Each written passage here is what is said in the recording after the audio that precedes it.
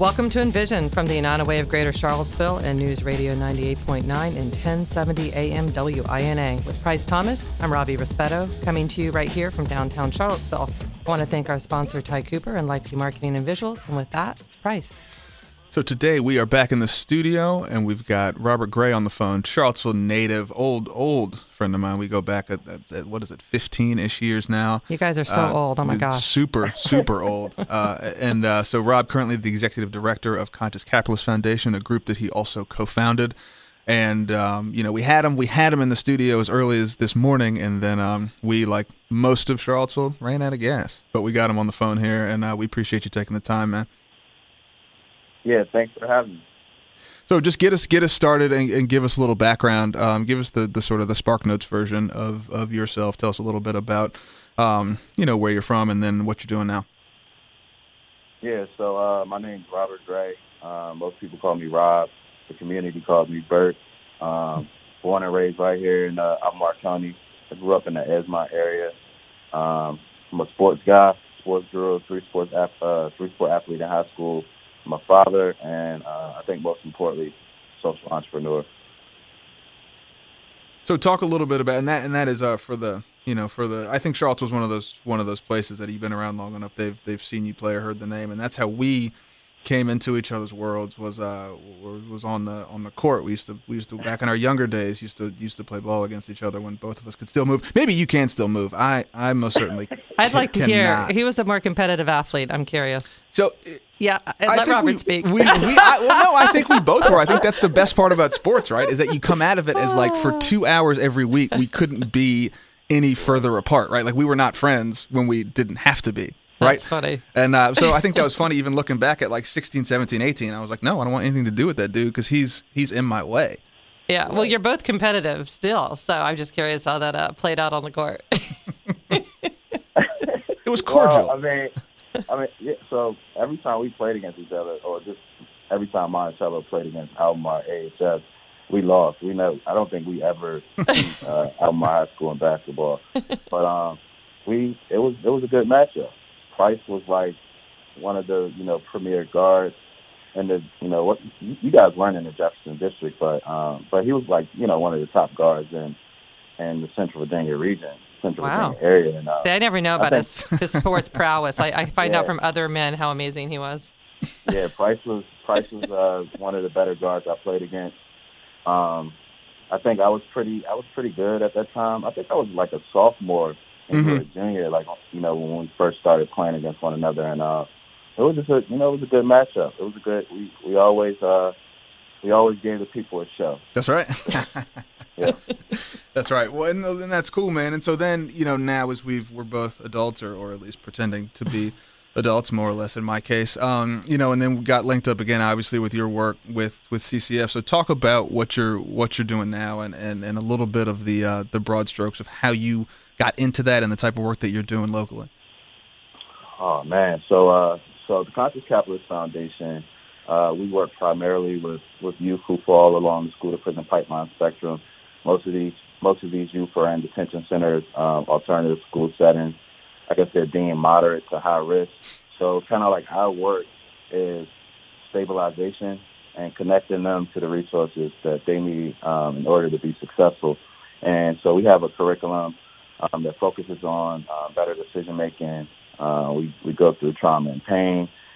We teach financial literacy, but we put a emphasis and a focus on social entrepreneurship. So essentially teaching youth how to identify a problem that they see in their neighborhood, in their community, and create a business model around that issue to address the issue.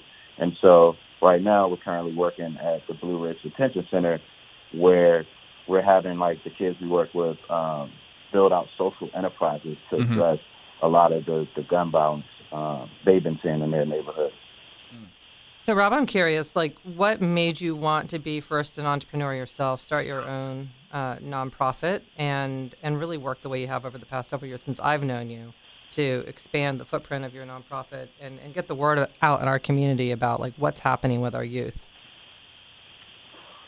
So first and foremost, I've been working with youth for the past 10 years in some capacity. I started off back in, 2011, at the Boys and Girls Club.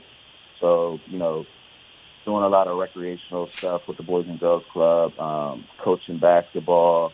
Also, I was also a coach at Beaufort Middle School. I coached the freshman boys basketball team at CHS. So I've always had like I guess the youth have always had like a special place in my heart. In terms of entrepreneurship, so I'll try to speed this up, but, I was in college, as a political science major, got my degree in political science or whatever, graduated. I was doing like an internship at the North Carolina General Assembly down in Raleigh, North Carolina, where I went to school. And a couple of my friends started a Basso Trade sneaker boutique, and they wanted me to basically be a co-owner of the store. And so at the time, I had just graduated. I was kind of like in my, walking in my career path. And I just took a leap of faith, ended up coming back to Charlottesville, starting this business. And, it was there I learned, with entrepreneurship comes entrepreneurship. So basically, I was able to, I was basically able to take ownership over my life through entrepreneurship. And I just loved the freedom that came with it. So that was kind of like my quest to entrepreneurship and how I, became passionate about entrepreneurship. If you're just joining us, you're listening to Envision from Radio 98.9, 1070 AM WINA. Big thanks to our friend, your friend too, Rob, friend of the program, the one and only Ty Cooper, LifeView Marketing and Visuals. We're here with Rob Gray, talking a little bit about his work here in Charlottesville with the Conscious Capitalist Foundation. Do you think that being from town, how has that, affected the work that you guys are doing here, or the type of work that you're doing? I guess the question is, does growing up here, do you think helps or hurts you? And I say that because I'm sure a lot of people you run into, and it happens to me too, only know you as a kid, or only knew you as an athlete, or only knew you as, a certain sort of season of your life. And now as an adult, as an entrepreneur, as a father, do you think it's hindered, or do you think it's actually helped what you've been able to push forward in your work? I think it's helped, just having a certain reputation in the community. As an athlete, I played basketball, football in high school. A lot of people know me, or a lot of people knew me from high school. And then going to college, that kind of like expanded my network. And so, it just provides a certain level of, I guess, like trust. Like people know you, they trust you, they know you're from here. And I have like a deep connection to, a lot of the people in the communities in which we serve, which creates a certain level of empathy. And so I'm able to kind of like understand, what people are going through on a day-to-day basis. I come from Edgemont, which is, not the, it's not the worst area, but it's not the best area either in terms of resources. So, it's an under-resourced area. So I know what it's like to, grow up in kind of like a poor working class neighborhood where people are just like struggling, living paycheck to paycheck to get by. So it's, like I said, it provides like a certain level of empathy and understanding. Hey, Rob, at one point you told me, that you basically grew up poor, but like you didn't know you were poor, right? You still had a life rich in friends and just, a great childhood. But can you talk a little bit about the youth you serve, the Black youth you serve in particular, and some of the challenges they're facing when they're growing up in poverty and don't necessarily have certain opportunities? Yeah, a lot of these kids, they got the, bad end of the stick. They come from broken homes, broken neighborhoods. They're born into intergenerational poverty. And a lot of times they can't control, like we can't control what we're born into, right? And so what we try to stress to them is, just try to focus on, which is why we kind of like focus on entrepreneurship. We teach them to kind of like use entrepreneurship and use what they're passionate about as a vehicle to essentially escape a lot of these toxic neighborhoods and toxic situations they find themselves in. How do you help somebody create a bigger vision for their life when they haven't necessarily been shown examples of what their life can be?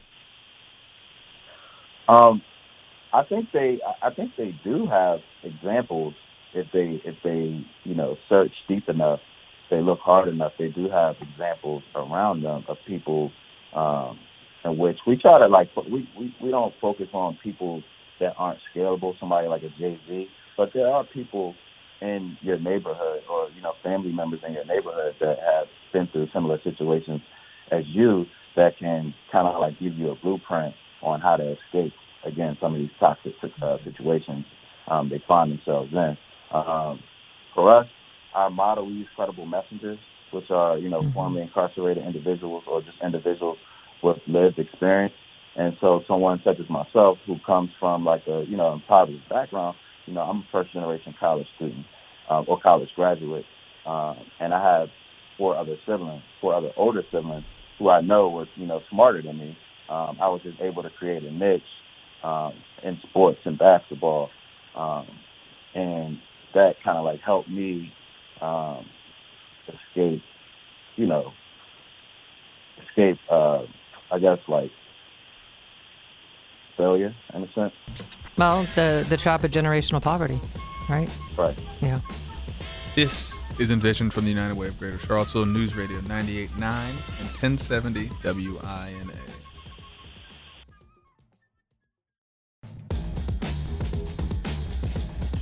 So we are back with Envision from United Way of Greater Charlottesville, News Radio 98.9, 1070 AM WINA with Robbie Rispetto. This is Price Thomas. We're talking this morning to Rob Gray, Executive Director of Conscious Capitalist Foundation, and like yours truly, a Seaville native. So when we left off, you had mentioned and you had broached the subject of a credible messenger. Can you go a step back to go forward and just give the brief definition of what that is, and then we're going to unpack that a little bit and some of the challenges faced in making that really the foundation of your work?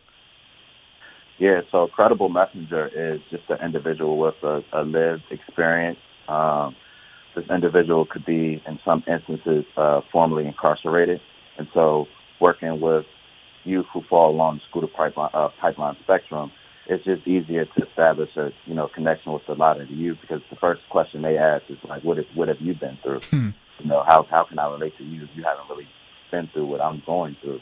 And so that just strengthens the connection and allows us to do the work at a higher level. So here's the big question, and someone's going to stat check me, but I think it's the statistic is over our lifetime, 1 in 3 black males will end up incarcerated. So between me, you, and let's call it your partner Derek, who we also know who we grew up with, one of us will be incarcerated at some time. Okay, and then you map that out and say, okay, these are the best people from a representation standpoint to speak to these children, but can you talk a little bit about some of the bureaucratic hurdles you've had to get over in essentially bringing those people to children, to schools, to places where these kids are? Right. We know we grew up in a society that kind of like marginalizes black people in general, but black men, more so black men in specific. Mm-hmm. And so I want to go out on a limb to say, 90% of crimes committed by black men are nonviolent. And so we've had a situation where, we wanted to go inside of the school system and work with some of the youth inside of the school system, but then again, this whole barrier, there's a barrier for entry into the school system for felons, if we're being quite frank. And so that kind of like affected our work because we weren't able to, get in and run the program at some of the different schools we envisioned. But then we just kind of like pivoted towards doing most of our work in detention centers, and we're actually slated to go inside of the youth correctional facility, Bonaire in Richmond, Virginia. Mm-hmm. So the argument could be made maybe cogently, right? And I think this is where it gets interesting, and this is why we're going to have you back, because I hear the argument of, well, I don't want someone with a record around my kid, right? And you're a dad, I'm a dad, Robbie, you're a mom. Like, you understand what that feels like from a parental standpoint, but but the next step is very obvious. It's exactly what you just said, right? If your record is a nonviolent offense, and even things that are now being legalized and profited from, right? That all you've just done just created a massive racial chasm and opportunity, right? So let me ask you this. Are you in your group, you and Derek, going to try and fight that fight? Is that something that you guys think that you can impact, right? Not only the kids who are already in the detention centers, but is there a part of this business where you're like, look, we got to find a way to break through there and maybe, shut that pipeline off a little further up? Yeah, we're actually looking to get into policy reform. So there are 3 policies we're looking at essentially attacking. One, stopping youth from being sent to adult facilities. The other one is ending solitary confinement for youth in detention centers, because there's like a study that shows like how solitary confinement and separation affects brain cognitive development and brain development. So, but then finally, which is the most important one, just diverting youth out of the system entirely. We know that community youth are better. They rehabilitate better in the community. So we don't want our youth in the system at all, because there's also a study that shows where once a youth enters the system, they never come out of the system. They end up being career criminals. So they penetrate deeper into the system, and so we don't want that. And so those are some of the issues and the policies we're looking at attacking. But then I think, like you just alluded to, there's this bigger conversation around removing the SROs out of the school system and replacing them with essentially credible messengers, people who can relate to them. Just think about, like, in our county public school growing up, I rarely seen black men that I could kind of relate to. And so that had an effect on my academic success.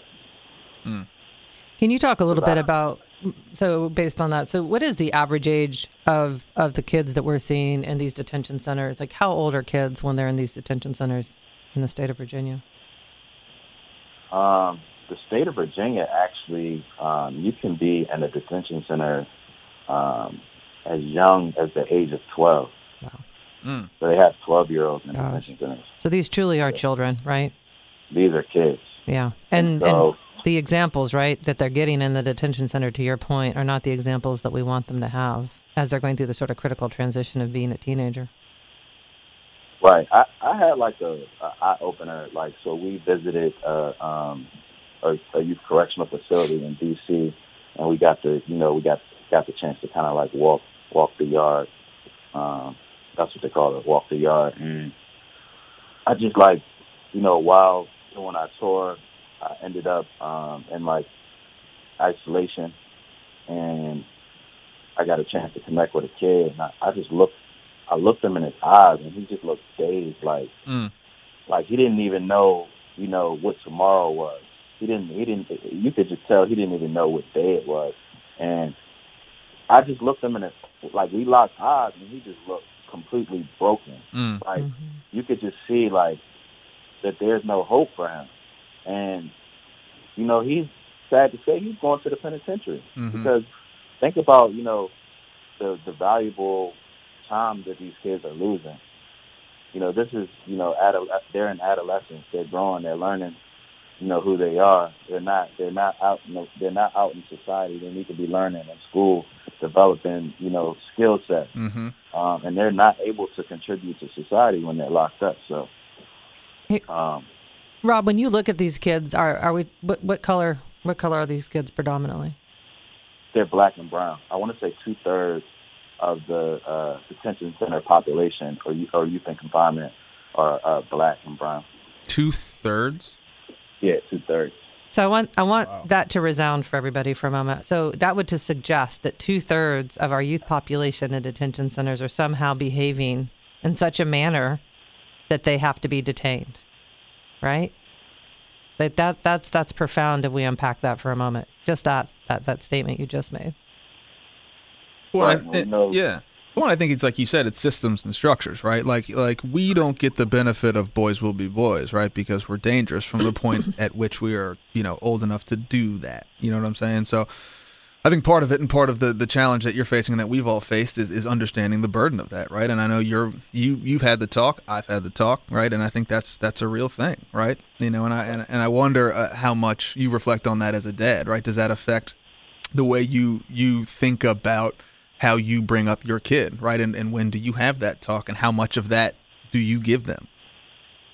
Yeah, maybe guys unpack what the talk is. And I heard a dad say that he had that talk with his son as young as a 4-year-old about, don't run in public spaces, keep your head down.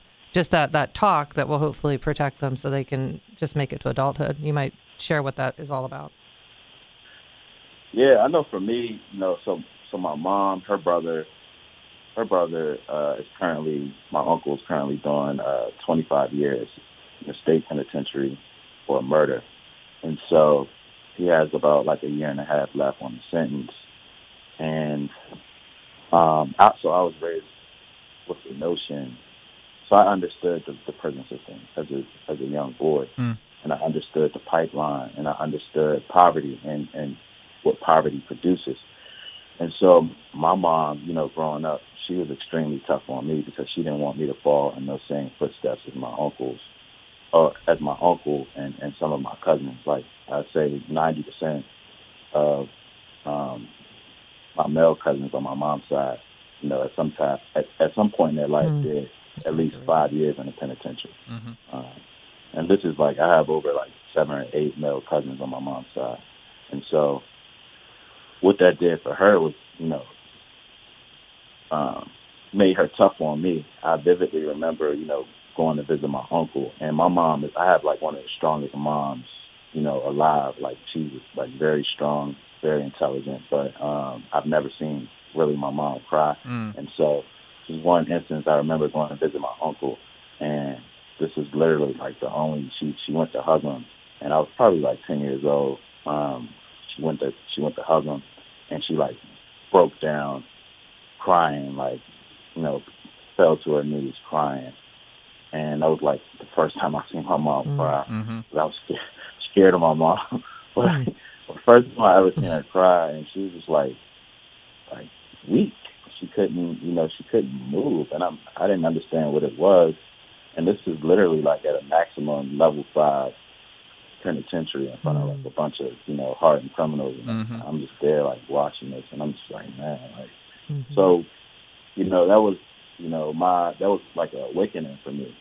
And so I always knew like, the severity of, I knew what prison was. I knew, if you do certain things and you get caught, you do bad things, you get caught, you go to prison. But then I also understood that there's a different law book for black and brown people than it is for our white counterparts. Mm-hmm. So, it's a familiar refrain. That's the way I raised my son.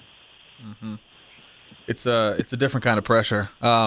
So with that, Rob, we're gonna head out. Well, thank you for your time. If you guys have ideas for the show, want to get in touch with us, check us out on social media at United Way Seville. Drop us a note. We've got a mailbox open for you, envision@unitedwayseville.org. If you're interested in more of what Rob and Derek are up to and the great work they're doing in town, check out the Conscious Capitalist Foundation on social media, CCG Foundation Inc. And what's the URL? It's ccgfoundation.org. Is that right?